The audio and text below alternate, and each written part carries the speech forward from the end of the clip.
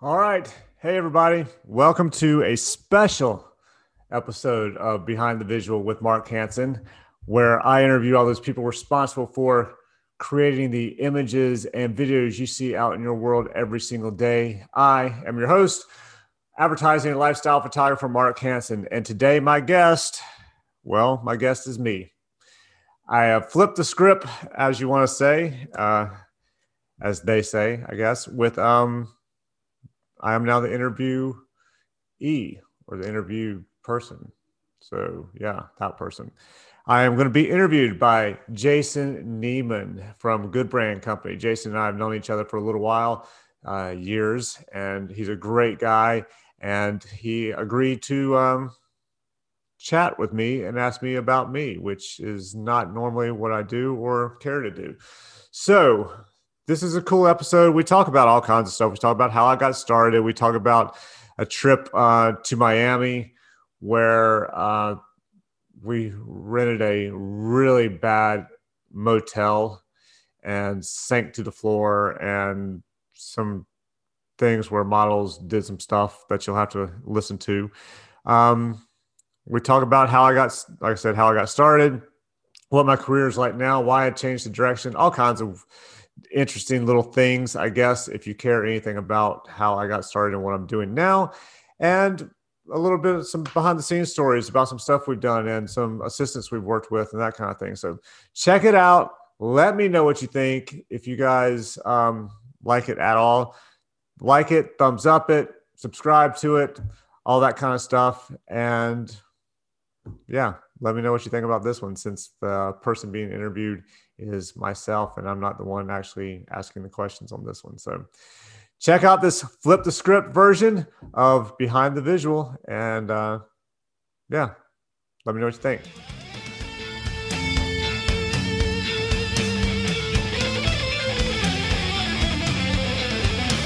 All right. Hey. Welcome to Behind the Visual with Mark Hansen. This week, a little bit different take, hosted by Jason Neiman, which is me. And I have the pleasure of hosting an amazing podcast that's been running now for over a year. And we're looking forward to talking to Mark and learning a little bit more about Mark and where he comes from and what his background is. What's up, Mark? Hey. Can't wait. Come on, man. It's gonna be fun. Now, these people, so I'll ask some people like, yeah, I'm not up for it. I'm like, all right, now I get it. I'm like, I get it. Really? Do you get a lot of that? Some, not a lot, but occasionally you get people like, I'm really not good on camera, not up for doing it. Yeah. But thank you, or whatever. Or here's a good person to ask. I'm not the best, right? Ask this person, that kind of thing. A little bit of a referral action. Yeah. Most people say yes, but there are occasionally people who like, nah, I want to pass. Yeah. So here's a question for you. I'm going to start out with something that's completely off topic, but I'm going to ask it because I'm interested. Good. You and I over the years have evolved with this whole podcasting thing. We were just talking about before we started recording, some online software to record podcasts and things like that. What have you done in your setup to improve, change, and, maybe upgrade the stuff that you've got in your studio to do your recordings? I mean, as far as the podcast goes, well, I got a better mic now because of you. I got the blue, whatever this thing is, the ice. Yeah. Snowball ice. So I started using that. I got some LEDs, where before I was just using like whatever light was coming in. So I got these LED panels that I'm using now to light me a little bit. Same camera I've been using, but I am considering switching over. Although I'm using Nikons and they all shut off after like 20 minutes.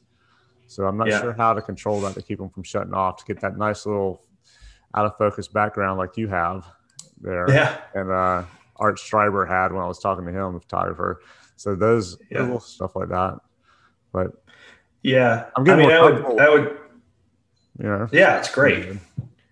I would recommend, I know you're a Nikon guy and so am I when I'm shooting stills and stuff like that, but Canon makes a great camera called the M50. It's an EOS M50. Oh yeah. And I put on 55 millimeter pancake lens on it. Yep. The thing about it is it's got a 1.2 f-stop. So just constantly letting tons of light in, obviously. Yeah. And the speed is different, which is how I'm getting the bokeh effect. But the nice thing is you can put a battery pack in it, with the AC adapter. It's got it's made for video blogging and stuff like this. So, But you can change out the lens and stuff, and it doesn't turn off. So I've been on it for, I don't know, maybe 8 hours straight. It doesn't heat up. It doesn't do anything. So it's pretty solid. Anyway, we'll talk about that another time. Damn. All right, let's talk about you, man. Let's talk about how did you get into photography? That's, you always ask that initial question, but I'm going to ask you the same thing. How did you get into it? That's because of my dad. He taught photography in grad school when he was working his way through grad school, and he shot weddings and that kind of thing. So he got a job out of school, was working for a PR firm, and working for an insurance company. He was head of PR, and they would sponsor a golf tournament every year. And one year Evel Knievel was there. So I was all into Evel Knievel and the jumping the motorcycles and breaking his bones and all that kind of stuff. So he had shot these pictures of Evel Knievel, and we had a dark room in the basement of the house. And he said, "You want to come into the dark room? I've got some stuff from today." I was like, "Sure." So I went down there, and he's developing these pictures. And it's this shot of Evel Knievel, and I see him take this what I thought was a blank piece of paper, and put it in the water. And all of a sudden, this image of Evel Knievel pops up, and I'm like, "That's cool. I want to be able to do that." So that was probably the first thing. I mean, that was probably first grade, second grade. I thought it was cool, and I remembered it, wanted to do it. And then middle school, they were looking for a photographer for the yearbook.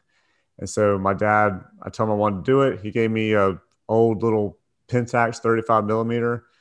Said, "Here you go." Showed me how to develop film, print it, all that in the house. So we made up we had moved at this time from Cary, North Carolina to Charlotte, and made a little dark room in the house. Showed me how to do it. Actually, we were using the kitchen at the time, I think, which my stepmother was very happy with.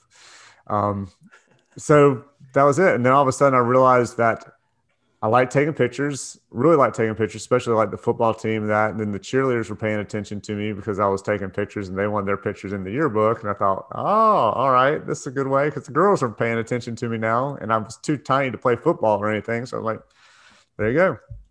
So that's how I ended up taking pictures. From that point forward, it just rolled, and I started shooting bands locally, and then started shooting an agency came into town, a modeling agency, and I thought I hit them up, knew nothing about what I was doing. They're like, "We're going to do test shoots." And I was like, okay. So they'd seen some stuff I'd shot, let me do it. Obviously they didn't know what the hell they were doing either, because I didn't have a clue, because they said, "We're going to do test shots and you're going to charge the girls this much, or we're charging them this much for test shots." And I was getting like $50 or something. And my whole thought was, well, if it's a test shoot, why the hell are they paying for it if we're just testing them? I didn't realize there's actually shots that they were going to use in their book and all that kind of stuff. So I did that. And then Tammy, my wife now, we were just dating, and she was like, "Well, you should try and shoot for this agency that I used to be with." So she hooked me up with them, started shooting for them for a little bit.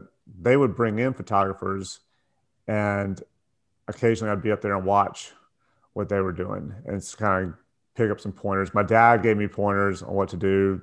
That small agency that I shot for, that chick was married to a dude who was a photographer in Virginia, or maybe they were separated, I think. Anyway, he came down and he gave me some pointers on how to shoot models. And next thing I know, I'm over there shooting models at this other agency. Started working for that agency, running their new faces division. Was told that they were only going to be able to pay me commission and weren't going to be able to pay me salary anymore. And I knew what kind of money was coming in. And I was like, "Nah, I'm not doing that." So I started sending out promos and decided I wanted to do it full time. That was after I went to school. I went to college and shot for the yearbook and took TV production classes and got a degree in advertising, and came out and did absolutely nothing with it. And then started shooting. So you went to Chapel Hill? No, I wish. Where did you go? Tammy went to Chapel Hill. I went to Appalachian State. Okay. Oh, you went to App. That's right. Yeah, I went to App. Yeah, up in the cold. And for those of you around the country and internationally that don't know, Appalachian State and Chapel Hill are both in North Carolina. So two good schools. A little warmer. Chapel Hill is a little better known for sure. And App's a lot colder. Yeah. Chapel Hill, also known as UNC. Yep. Typically, right? Well, yeah. I did. Yeah. So you sort of classes there, but basically you just did? my GPA up. You figured you had a whole ace in the hole. I started shooting weddings at 16. So by the time I went to college, I'd already been shooting weddings for 2 years. Now, your dad owned a wedding event company, right? Yeah, he owned a company called J Majors, and they did everything for your wedding. So it was a one-stop deal. And when I was 15, I think, he was like, hey, you want to help me at the wedding? You can carry my bags around the cameras. I need some help. I'll pay you $50. I was like 14, 15 years old. I was like, hell yeah, $50. And this was like 1985, probably 84, 85. I was like, yeah, $50. You believe I'll be there. So I decided to do it. I didn't know his whole plan was to get me to start shooting weddings. So I would go to these weddings, just carry his bag, and he would kind of occasionally show me what he was doing. Like, see, I set the camera on this, and this is how I'm shooting this. And if they get into the frame at this point, I already know what the focus length is and what the f-stop should be. All you got to do is pull the trigger, which that helped a lot at my friend's wedding because I wasn't exactly sober when they were leaving and I was shooting it. So I just waited till I saw them fill up the frame and hit it, and it was all in focus. So that was good. But yeah, so I'm 15 doing this, helping him out. Occasionally he's like, hey, shoot the group shot. I'm going to watch you, help you. I come home one day from school and he goes, hey, you got a suit? Your suit ready? I was like, yeah, why? He goes, you got a wedding this weekend on your own. I went, what? He's like, yeah, it's all on you. You got your own wedding by yourself this weekend. I never met the bride or anything. So, I mean, when you got married, if some dude you didn't know, skinny 16-year-old showed up to shoot your wedding, how would you feel that you had never met? I'm sure you'd be like, this is going to suck. But they liked it, and I kept shooting. Turned out okay. Yeah, it's like 12 years or something like that I shot. Not to get overly personal, but, in the first, I don't know how long we've been shooting here, but in the first 5-7 minutes of this, you've referred to your dad like 100 times, which is so cool, right? I mean, what a great opportunity for you to have a subliminal mentor, a guy who got you into it, but didn't do it where it was like, oh, you're really great at this, you should do it. He just kind of brought you along. Yeah. And, led you down that path. And I'm sure you have some great feelings about your dad for that. Yeah, it was really good. I mean, I never would have gotten into this and really figured out that this is what I enjoyed doing if he hadn't, done that. I mean, I knew I liked it in high school, and weddings I liked. I really liked. It was mostly the money that I liked from weddings because I can't stand to shoot a wedding now, unless I'm getting paid a lot of money, and then I'm happy to shoot a wedding. But yeah, I think it's all him as to why I started doing this from the beginning. With that whole picture of Evel Knievel that popped up at the very beginning, right, and showing me how to do it in middle school. So yeah. Do you think that affects the way you approach your business in general, as opposed to the craft or the art form? In learning from him? Yeah.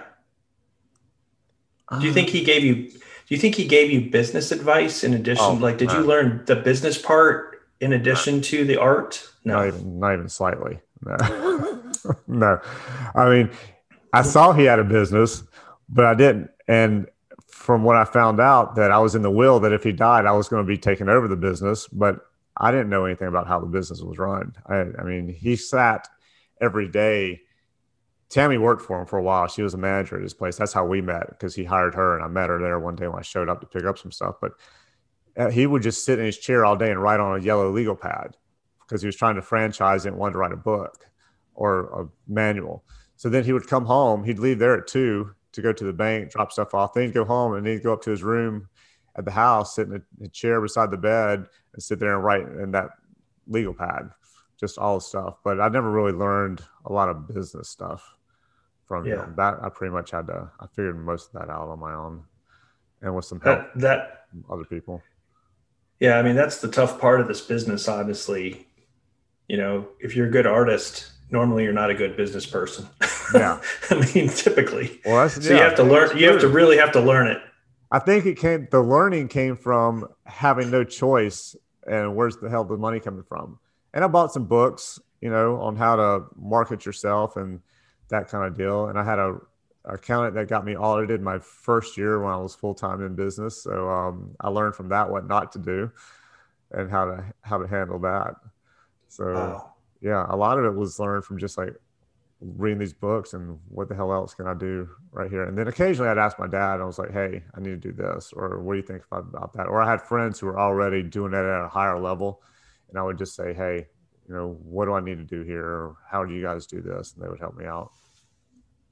Yeah. Do your kids have any interest in photography or doing anything artistic? None. No. They can take some good pictures, but they don't.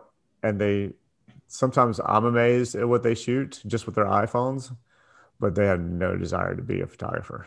None. Yeah. Yeah. My youngest she's all math and science. Ashlyn, she's got a brain like ridiculous. And Alexa's very personable and smart. And she's got a weird major. She's a criminal justice / communications major. She's a double majoring in those two, So she'll be the PR person for the police department. Yeah. Yeah. Or yeah. I think she wanted to be a detective, but then she found out you had to be an actual police officer first before you could do that. She's like, I don't want to do that. But she's real good with getting into everybody's business. So TMZ would be a good job for her, I think. She should go into the CIA, man. That'd be awesome. Yeah, I think she would love that. Be an FBI person. That'd be pretty cool. I think either one of those she would really like to do. Yeah, for sure. Because she likes to. Hey, what was your first? Just kind of to take you down this road a little bit, since we're talking history. What was your first like true advertising shoot? My first true advertising shoot was probably I think it was a company called Hartwell, and I got it from an ad agency, Doggett Advertising. And I had been sending some promos to them. I'd shot some like little magazine, editorial fashion stuff. I'd got put in some smaller magazines, and I'd been sending stuff to them. And I got a call one day from one of the guys over there asking me if I was available to do a shoot.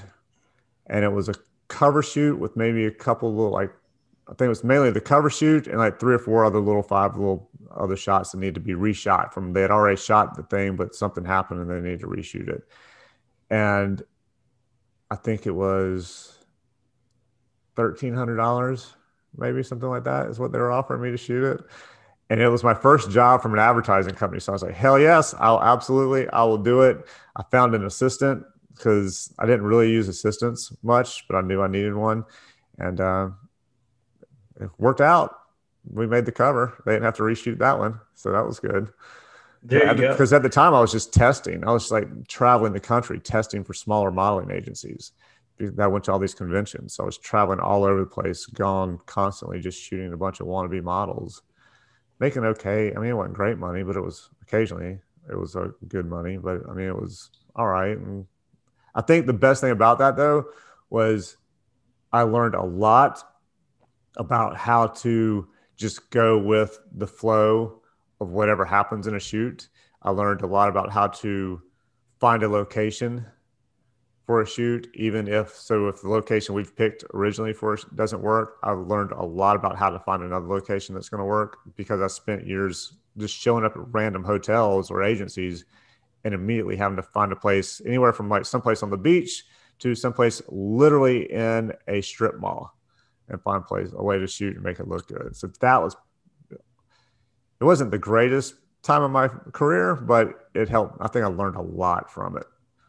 Yeah, for sure. Interestingly, I think we've shot together on the beach and at a strip mall, you and I. I think in the past. Yeah. See, it did. Yeah, your expertise definitely paid off. My expertise in shooting. That's right. Hey, some of those shoots though, I mean, it's interesting because those strip malls, they have some interesting architecture, and you can definitely use that to your advantage. And I think you do a really great job of that. Um, recently I know, talking about your style and things like that, I know you've kind of changed a little bit about your approach and Yeah. the creative direction and the style of the way you're shooting. Why did you, first of all, why did you decide to change? And then secondly, what do you think are, the differences and the benefits of you doing that? The change happened over quarantine or lockdown or whatever the hell you want to call it. Um, I was interviewing people. I was shooting a lot of like real happy lifestyle kind of stuff, occasionally some fashion stuff, but it was for the fashion stuff was smaller brands. And I still do that and I still like that.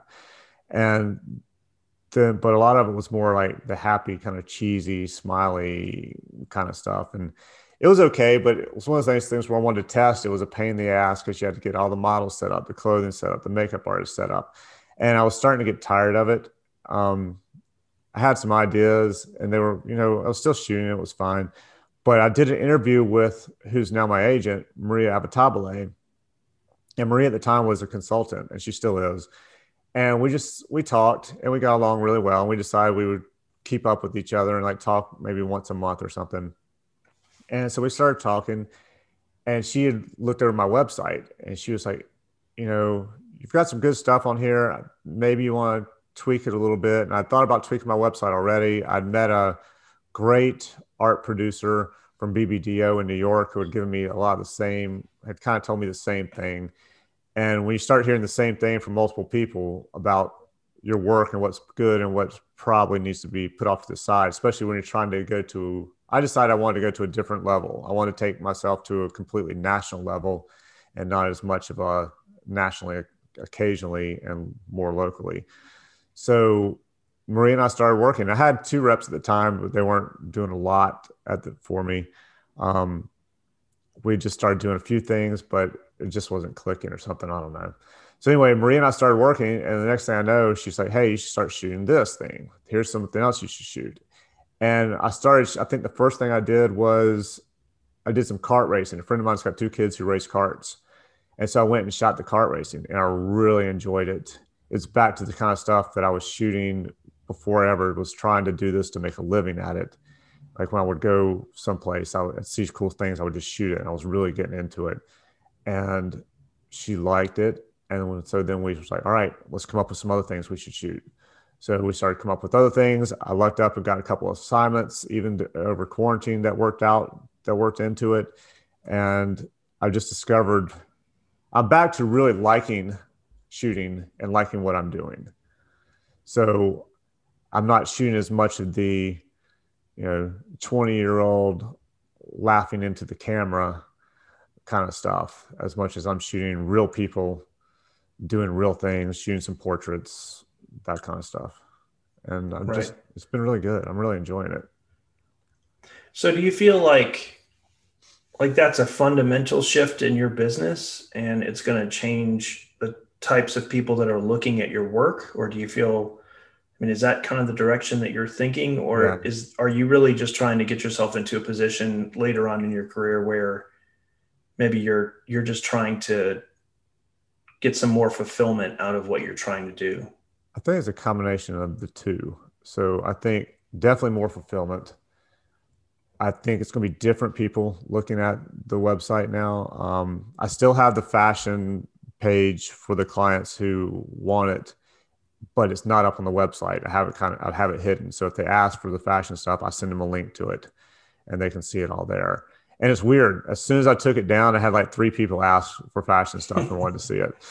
So, but then there's still some stuff that I'm shooting that's still on the website that I still enjoy. Like we did a shoot for Lowe's that was like a bunch of millennials sitting around having a party, and it was cool because it wasn't the same as the stuff where you put somebody in a shirt, you sit them there, you got to make sure the shirt's absolutely perfect, even though the client says they want it to really look natural, which they never do. They want it to look as pristine as possible. But the low shoot was cool because it was more about the feeling and the capturing the moment. So it was very similar to where I'm leaning to now. So you capture people doing their thing. It's kind of like stuff you and I did in where were we in Virginia, where we had the older guys at the retirement community all sitting around talking, or the people, and I was just capturing it as they were just bullshitting with each other and laughing. The grandmother with her grandson, which is still one of the best. That's one of the most beautiful shots I think we've ever put into this industry. Yeah, for sure. Yeah, thank you. But really nice. That's kind of stuff that's fun for me because it's just capturing these people doing their thing, and I'm not sitting there worried about, is that shirt perfectly aligned and is there a wrinkle where there shouldn't be? I can just shoot it and have fun with it. Yeah. I think that's a great transition for you. And certainly I think it affords you a little bit of yes and no out of your willingness to do whatever it is that you want to do versus, well, yeah, it's a job and I'll take it. And, you got to be available. I think all of us evolve. I think certainly we've evolved as an agency into doing work that we feel like we get something out of. Yeah, it's worked for you guys. And you guys are doing from everything you've been telling me, it's really kicked it into gear. Yeah, it really has. And I think the passion behind it, I think that's really what you're getting at, which is you've got a passion for it and it changes the focus of, what it is that you're trying to produce, which is really great. Yeah, so it was nice to find that kind of feeling again. And then Maria, one day we were sitting there finishing up the website. We were working on it and tweaking it towards the end. And she suggested we start working together. And she knows all these people. She knows tons of art producers, art creative directors, art buyers that I don't know. Maybe I've heard of them, but I don't actually personally know them. And she knows them all. And I was like, hell yeah. And it's been great so far. We haven't gotten any work yet, but we're just really kind of getting into it and cranking it up now. And she's been amazing to work with. Yeah. And I think it was her idea for you to kind of flip the script on your podcast, right? And have somebody. Yeah, it was her idea. I think I remember you suggesting that at some point when we first started. And then that's right. I wasn't overly excited about it. And then she said it and you had said it. And I'm like, damn it, between the two of you, I guess I have to do it. So yeah. It's good. I think, learning a little bit more about yourself in these kinds of interviews and letting other people get a little bit of a glimpse into who you are, I think it definitely makes a difference. So that leads me into another question, which is, it's kind of cliche to ask this question, but I'm going to ask it because I think it's important. And that is, your brand has evolved and you have a new direction sort of. So what's the brand mission now? What are you trying to accomplish with the brand? That's something I've never thought about. I know I know there's a brand mission and all these companies do their mission statement and all that stuff. And I never did it. And I thought about it and I was just like, I don't know. And I was probably, and I've never written it down, but I think I've said it multiple times to people is my brand mission would be to make you look as good as possible to your clients and make you look like a rock star to whoever your client is or whoever, or if you're the final client, to make you look like a rock star to, the public or whoever you're trying to sell your stuff to, because that way, the better you look, the better I look, the possibility you hire me back is great. But I just think, and I try and do it in a way that's as laid back and chill as possible. So I don't, I know you're just in general, clients are stressed on a shoot because you're trying to get a certain amount of stuff. You've never seemed stressed to me on anything we've ever done. So you've always seemed like you've had the plan laid out. So I don't know if you're stressing internally or what, but you've always seemed very calm and go with it. And I've had shoots that, like I had a shoot in Asheville for Wrangler and it rained all day long and it was an outside shoot and we had to get it all done because we literally had 2 or 3 days to shoot everything. And this was one day we had to shoot. So we're looking at the radar and I'm freaking out inside a little bit about how we're going to get this done. But I'm staying calm with everybody, with my assistant. We're watching the radar and I'm like, all right, in 10 minutes, we're going to have about 15 minutes to shoot. So we would watch and wait. And as soon as the rain stopped, we'd go out, we'd shoot it. In about 15 minutes, the rain would start coming back. We'd go back under. So it took longer to shoot, but we got everything done. And we had all the stuff we needed. We had strobes and all that stuff to throw in and make it look like it was sunnier than it was. But I would say, if I had to say, my brand mission is to make you look as good as possible to whoever your end client is, and to do it in a way that keeps you stressing as little as possible from whatever's coming from my end, and not adding any stress to you, and hopefully trying to calm you down. And yeah, I have one client, she stresses nonstop, man. And my client stresses, and she's the end client, and she's stressing. But I think from what my client has told me, I kind of helped calm her down a little bit, so she's not stressing as much. So that was good. And the other day, a producer asked me, like 3/4 of the way through the shoot, he's like, "Dude, do you meditate?" And it just came out of nowhere. I was like, sometimes I try to, but I don't always get in. Why? He goes, because anytime I see somebody just has like this calm aura around them like you do, I always want to ask them what they do, because I'm trying to get to that same level. I'm like, well, at least on the outside, it looks like I'm chill. So you're doing something good. Right. Yeah. You're doing something right. Yeah. I mean, that's true though. I mean, as many times as we've worked together, I certainly think, there's some aspects that you bring to the table that probably, in some of the other situations, they don't happen, which is humor is always a big part of working with you. You've got a great sense of humor, and usually the people that are on set with us, whether they be makeup artists or producers or whatever, they always kind of go with that flow. Yeah. And I think that definitely makes an impact. I think being lighthearted about it, we aren't saving lives, right? There's no ambulances pulling up. So you got to take that into account. But I think the other piece of it is, your craft. And, when you know your craft, you're going to be a lot less stressed than if you're like, oh, well, I don't know what to set my camera to. I don't know where to put the lights. I don't know how to give direction. I don't know how to get something out of the person that I'm shooting. And I think when you get to that place in your career, like you've gotten, those things become more natural, and it gives a calm to everybody else in the process. And that's something I've always enjoyed about working with you is, that humor, that patience. One of the things I told one of my clients recently, we were talking about doing a photo shoot with you. And I said, we work with this photographer, and he's a complete pro, right? He comes on set, he does what he says he's going to do, and there's absolutely no ego involved. And I think that's a big difference between you and a lot of other photographers is, they'll come in with their smoking jacket and pipe and be like, oh, I'm an artiste, and I'm like, yeah, well, we've got to take a picture of old people, or we've got to take a picture of, a soda, and you got to figure that out. And, as much as you want to make it look like you want to make it look, there's a certain point to doing it. Right. Well, yeah. And so, I'm being hired by you.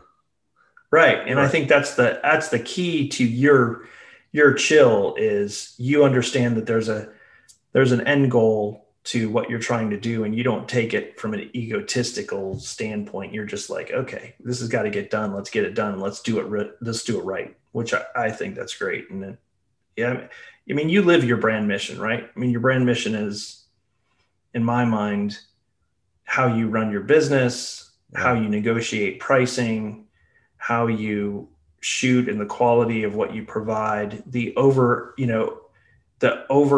exertion of what you provide on the set when you're working, when you're always willing to do whatever, get up on a roof or, we've done that before many times, right? A little sketchy, but we do it. Yeah, it's good.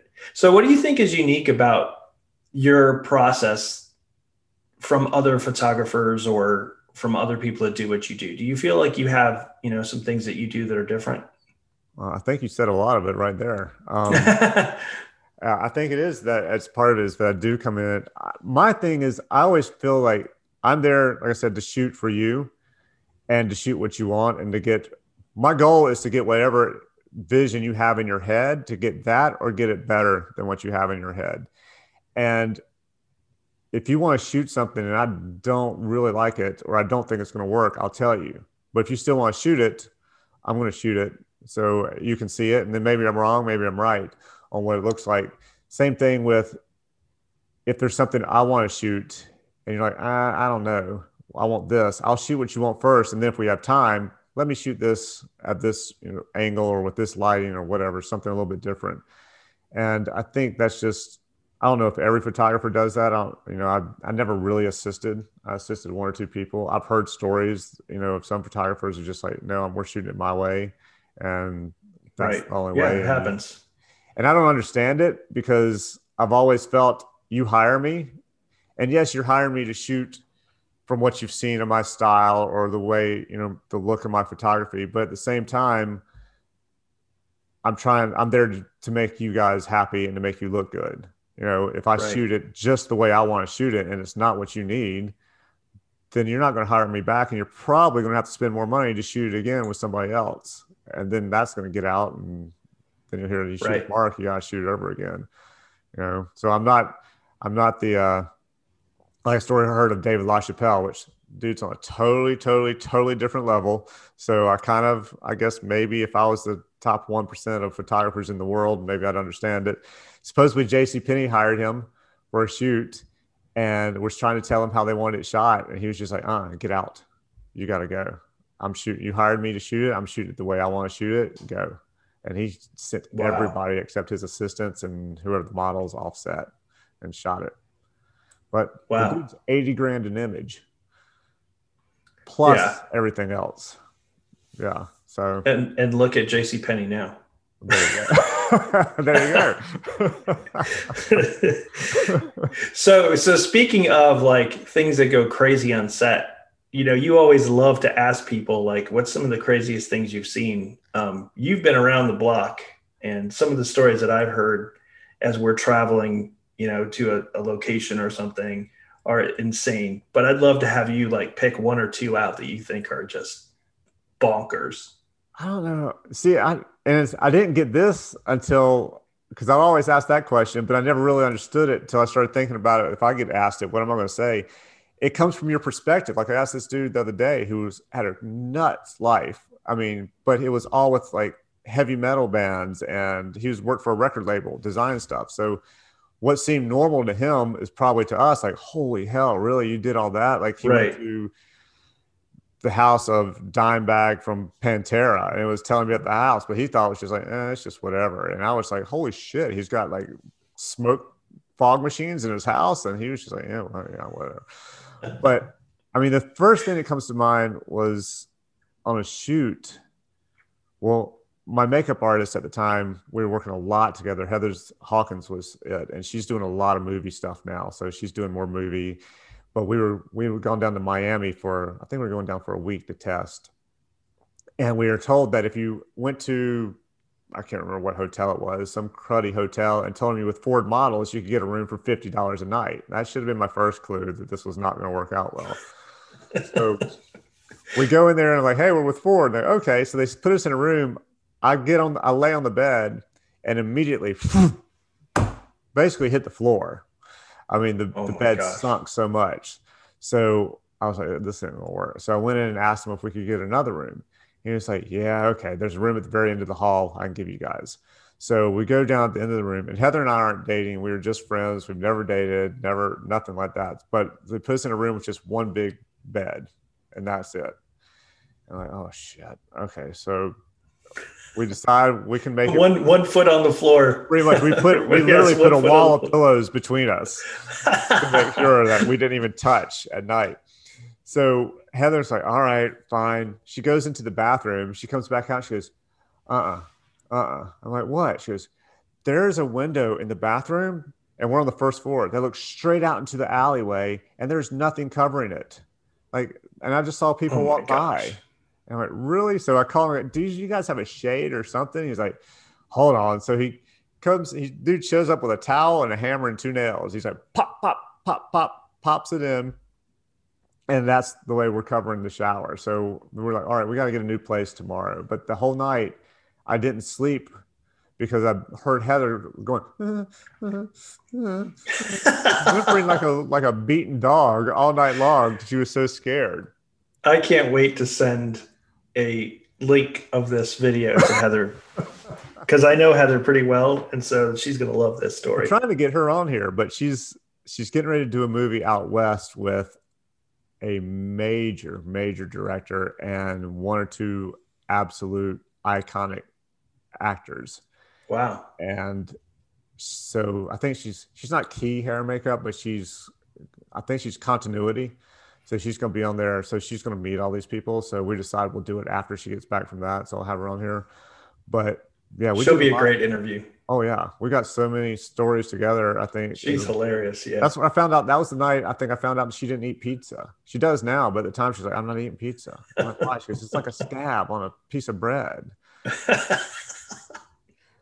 That she was. I mean, we got unique. There. We ended up finding another hotel, and which was a lot better, a lot nicer.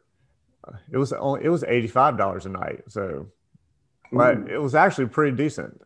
And we ended up going to modeling agencies and finally found a model or two that we wanted to test. Because we were just going down there to do some stuff for our book. And the night before, we go to this place, and I'd only shot like crappy little test shoots of these girls up in North Carolina, and I had no clue what I was doing. So we get to Miami, and we're looking at clothes for the night, for the shoot the next day. So we go to the girl's apartment, and she just lays out all these clothes that she has, and Heather and I are looking at them. And I'll sit down in this chair, and I'm like, "Hey, here, put this on." I throw it at her. She just strips right there in front of me. Now that nothing but a thong, and I went, "Hey, try this on. Hey, try this on. Hey, try this on." So finally, we got her. We picked out the stuff we were shooting. We had a dude who was going to do it with us the next day. We're shooting in this alley. They're supposed to be making out in the alley, kind of a thing. The guy's all on her, right? He's like groping her, going down. He's like slowly, he's like acting like they're kissing or they are kissing or whatever. And then he goes down and he starts pushing her dress up a little bit. And we're shooting film. So I'm just paying attention, trying to pay attention to everything, but I can't. So I'm shooting and shooting. And all of a sudden I realize he's pushed the dress up too high and she's not wearing any underwear. Oh my gosh. So I'm like, hey, I thought I caught it before I shot it. So I'm like, all right, stop, let it go. And we go get the film developed. I have a contact sheet made. I take it to the agency. The agency head of New Faces is looking through the contact sheet with a loop. And all of a sudden he stops and goes, "Is she naked in these pictures?" I'm like, "No, she's not naked in these pictures." He goes, "She looks like she's a little bit naked right here." And I'm like, "What are you talking about?" And I look down and there was the shots. There are like 3 of them. And you could see everything. And then the girl comes in, the model comes in, and she hears what we're talking about. She goes, "Let me see." And then she immediately takes the Sharpie and is like, and just covers everything up with the Sharpie. Yeah. So that was my very first trip shooting in Miami. And somehow I turned around and went back for 3 months after that. I mean, that place, I mean, that place is unique, just like New York is unique, and LA and San Francisco and all the great places to shoot, but yeah, definitely unique. Man, we did shoot. We were doing like a 5-day shoot down there for Belk department stores, and my assistant met me down there. He came in from New York, and he met me down there early. And when I showed up, it was Super Bowl Sunday, and so I go meet him at dinner. And as soon as I sit down to meet him at dinner, him and my other assistant both look at me and go, "Dude, thank you so much." I'm like, "What? Thank you." They were like, "Thank you for the welcoming gift." And I'm like, "What do you mean welcoming gift?" He goes, "Well, as soon as we got into our hotel, which was right there in the middle of South Beach," he's like, "We get in our hotel, all of a sudden our door goes flying open and there's a chick with no top on just going, 'Hey guys,' it's kind of bouncing up and down." Oh my gosh. And we're like, "Well, hell yeah, thank you. How are you?" And he said, next thing you know, her boyfriend comes and grabs her and goes, "Sorry," and just brings her, takes her back down the hallway. Gosh. So yeah, South Beach is definitely an interesting place to be, for sure. Yeah, it's like New Orleans. Oh, yeah. So talk to us a little bit about some of the brushes with celebrity fame. I mean, I know you've been around a lot of different people, but what are some of the big ones that you've done? I haven't shot a lot of celebrities. Brooklyn Decker is probably the biggest, and I shot Brooklyn right like her second shoot ever. I think, right after she'd been discovered, and she still had a gap in her teeth. And I shot her then. And actually, I'm glad she didn't listen to me because Tammy and my wife and I were talking to her. And she's saying she was going to get it fixed. And we're like, I think it makes you unique. It's cool. I like it. You shouldn't get that fixed. And then she did. And I think it probably pushed her career off. So don't listen to me for modeling advice.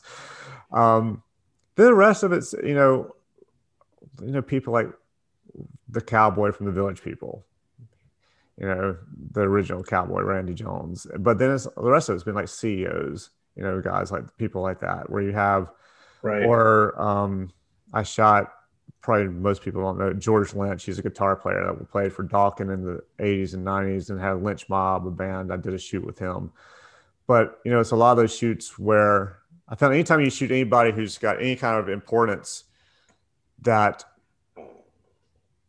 you have, other than when I shot Brooklyn again after she had done the SI cover and all that stuff, it wasn't the same. We still had time with her, but everybody else, you have a limited amount of time. You have 10 to 15 minutes tops sometimes. And I shot Kamala Harris.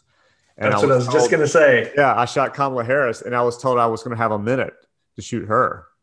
And luckily, I got 2 minutes to shoot her. But you got to be prepared. So all that stuff I'm setting up ahead of time, trying to figure out where's my lighting going to be, how's it going to be, testing it as much as possible. Kamala was a lot harder because I was shooting the stills they were doing a video with her, and I was shooting the stills. And they wanted some portrait shots to go with the video. But like I said, I was told I had 60 to 60 seconds to shoot her. Luckily, I got in there beforehand and got some people to stand where I thought I wanted it. I couldn't bring in any equipment. I had to use whatever equipment they had. I had a little pop-up flash on my D810 that I was using. So I put a little bit of a paper towel or something over it to diffuse the light, because I realized I thought their lights were going to be perfect, but where I wanted to shoot, their lights weren't set up for it. So I got a little bit of their lighting set up with that. But yeah, that's the least amount of time I've ever had. I've shot CEOs before where you have 5 minutes or 15 minutes, right, have everything set up. But that Kamala Harris shoot where I'm told to have 60 seconds, that was probably the most nerve-wracking one I had. But like I said, I was there like 3 hours early to test lighting and set up and all that. And so they were shooting a video, and you were able to shoot some on set video or during. So they were the original thing was they were shooting video. It was for this sneaker thing for Converse. Yeah, it was a Converse Chuck Taylor's, right? Go vote, yeah. And it was for some kind of, I can't remember the name of the client right now, or the company that was doing it. But originally it was going to be, I was supposed to get there and maybe shoot some stuff as they're setting up. And then it's going to have 60. I wasn't even supposed to be in the room while they were videoing. So it was going to be, can't be in the room while they're videoing. They'll bring me in right as they finish videoing. I have 60 seconds to get in there and shoot. Luckily, I talked the producer into talking to her people to let me be in there. And so I was still just supposed to be watching. They're like, just watch. Well, I can't just watch. So I put my camera on silent and started shooting and didn't disturb anybody. I saw how they were mic'd, so there wasn't a big boom catching all the sound. They had lobs on. So I was just I put the camera on silent and just started shooting from a distance. And then that helped as well, because it helped me look at the back of the camera and see the lighting even a little bit better than I'd already set it up. So I knew exactly when it was time to shoot her. The two places, I had 2 locations to shoot, because I had to shoot her and the host and then her by herself. So I was ready to roll when that happened. And I talked to her for a second. She had her shirt was popping open, and you could see straight through it on the video. And nobody was paying attention to it. And I was like, hey, you need to push your shirt in. And I tried telling somebody to tell her. And the guy I told, he didn't know what the hell I was trying to say. So one of her people told her. He was probably petrified too. Probably, yeah. Gosh, am I really supposed to say this to Kamala Harris? And so they told her, and she kind of fixed it, but nobody really helped her fix it. And then they were doing one of the bigger parts of the video scene, and I noticed that you could see it again from the angle where the camera was. You were going to see straight into her shirt. Luckily, they screwed up, the guy who was hosting it, and had to do a part 2, and they were talking about it. And so while they're talking about it, I'm standing right beside this mannequin, and she's staring at this mannequin. So I just kind of pulled over in front of the mannequin with like, your shirt, fix that thing. And she looked down and she was like, thank you, and fixed her shirt. And from that point over, it didn't pop out again. But yeah, I was surprised that nobody saw that they were shooting straight into her shirt. I couldn't believe nobody caught that. And I think sometimes when that kind of stuff happens, I think people are so focused on what she's saying and all that, they're probably not really paying attention to I think it's other little details. I've not found one person that I've been intimidated by as far as shooting, because my wife, they're people, right? They were just like, I can't believe you said that to her. Some of my assistants, like, she's a person. I'm sure she was happy that I told her she's seeing straight into her shirt. Yeah. Right. So I don't know. I don't get intimidated, but I'm respectful, obviously, but I'm not intimidated to the point where I'm scared to say something to anybody or ask them to do something.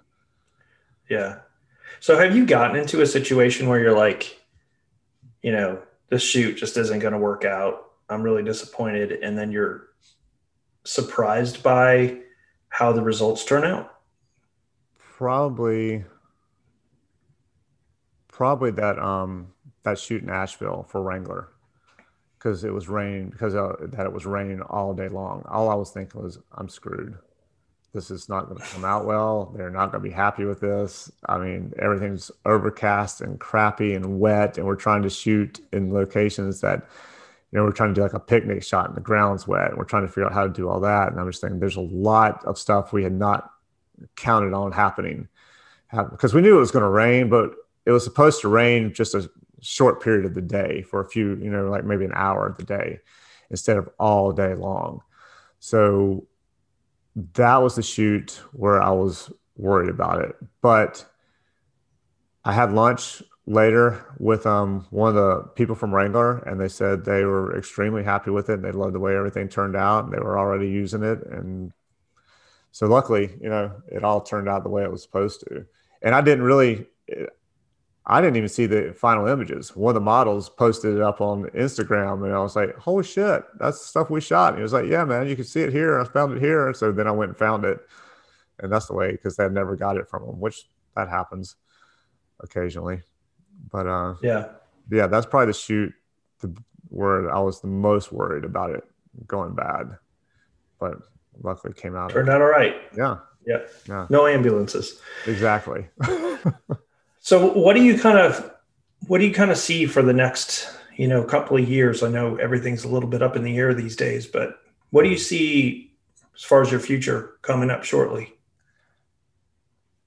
I think it's definitely from the new direction that Maria and I have pushed my work into, starting to get more interest from the kind of clients that are more national, that we really, are looking to go after. So I think it's going to be more of that. I think it's probably going to be more travel, which I don't know that Tammy's really thrilled, because the girls are about to leave the house. And then if I start traveling more, then she'd be left at home more.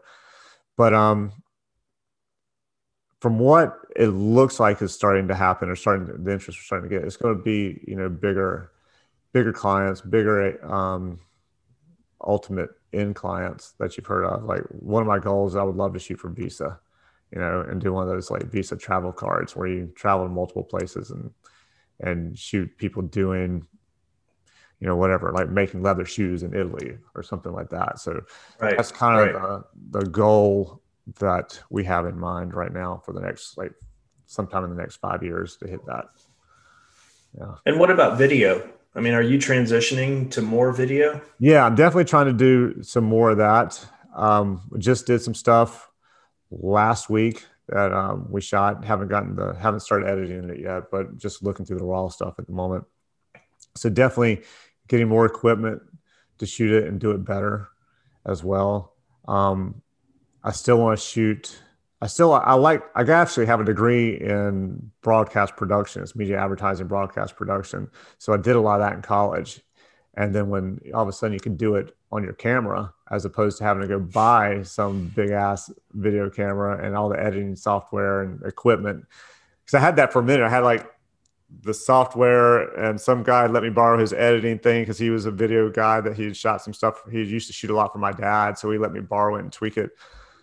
I'm like, man, that was those were the days where you had to splice, tape together and film together. And now that you can do it on your computer, life's a lot easier. And I actually enjoy it. I enjoy shooting video, and I'd like to get to a point where, I'm more just, I'm directing, and then can sit in. I don't really like editing very much. I have some people who are better at that than I am. And I still edit, but I would like to be able to just pay somebody to edit.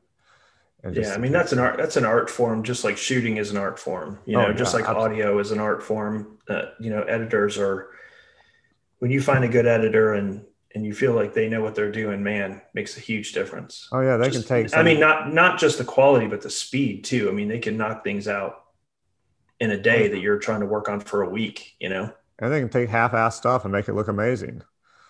Yeah. And you get a bad editor, you can take amazing stuff and they can make it look like crap.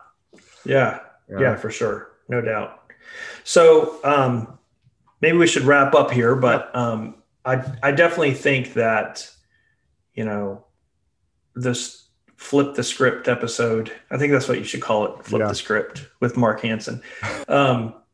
I mean, it's good because I think, the hosts that are always interviewing people, you get some of their personality and some of their,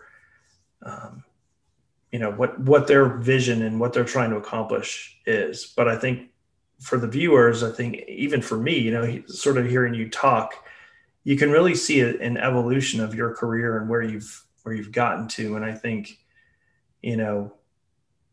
the fact that you've gone into podcasting, the fact that you're reevaluating what you're doing. I mean, everybody's sort of reevaluating this year after what we've been through, but there's a maturity about you, Mark, that I think a lot of photographers don't have, even if they've been doing it for 30 years. And so, I mean, I can say, that you're probably my favorite person to work with when it comes to shooting either videos or photography, for all the reasons we talked about earlier. But man, it sounds like you've got a real new focus on where you're headed. And I think that's a real positive step for you.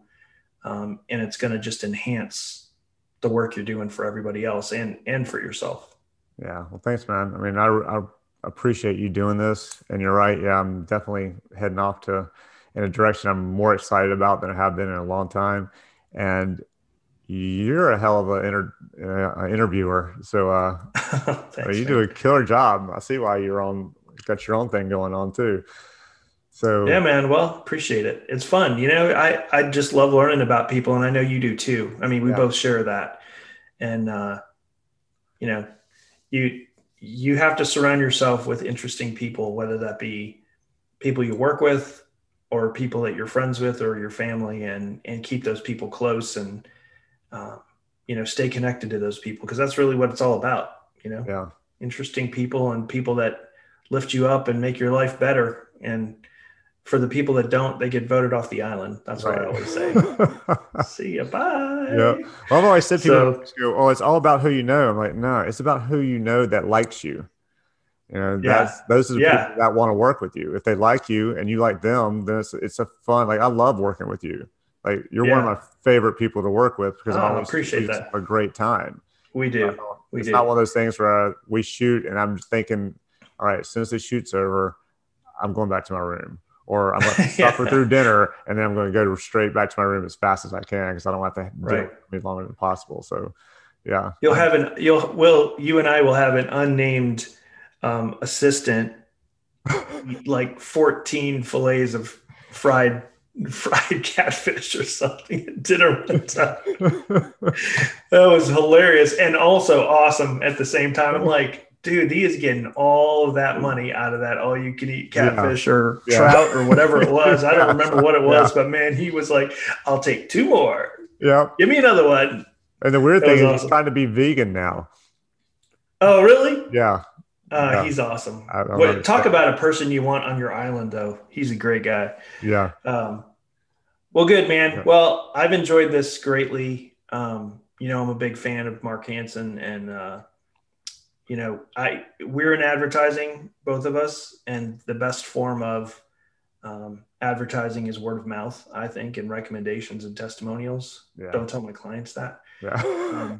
But I mean, I really do. I think, if somebody vouches for you, it makes a huge difference. And man, I can't say enough. You're a great guy. You're a great family guy, and you're a phenomenal photographer. So all the best to you, man. I'm honored that you picked me to interview you. And thank you, man. Here's to another great year here, 2021. Let's do it. Yep. Thank you, Jason. Dude, I really appreciate it.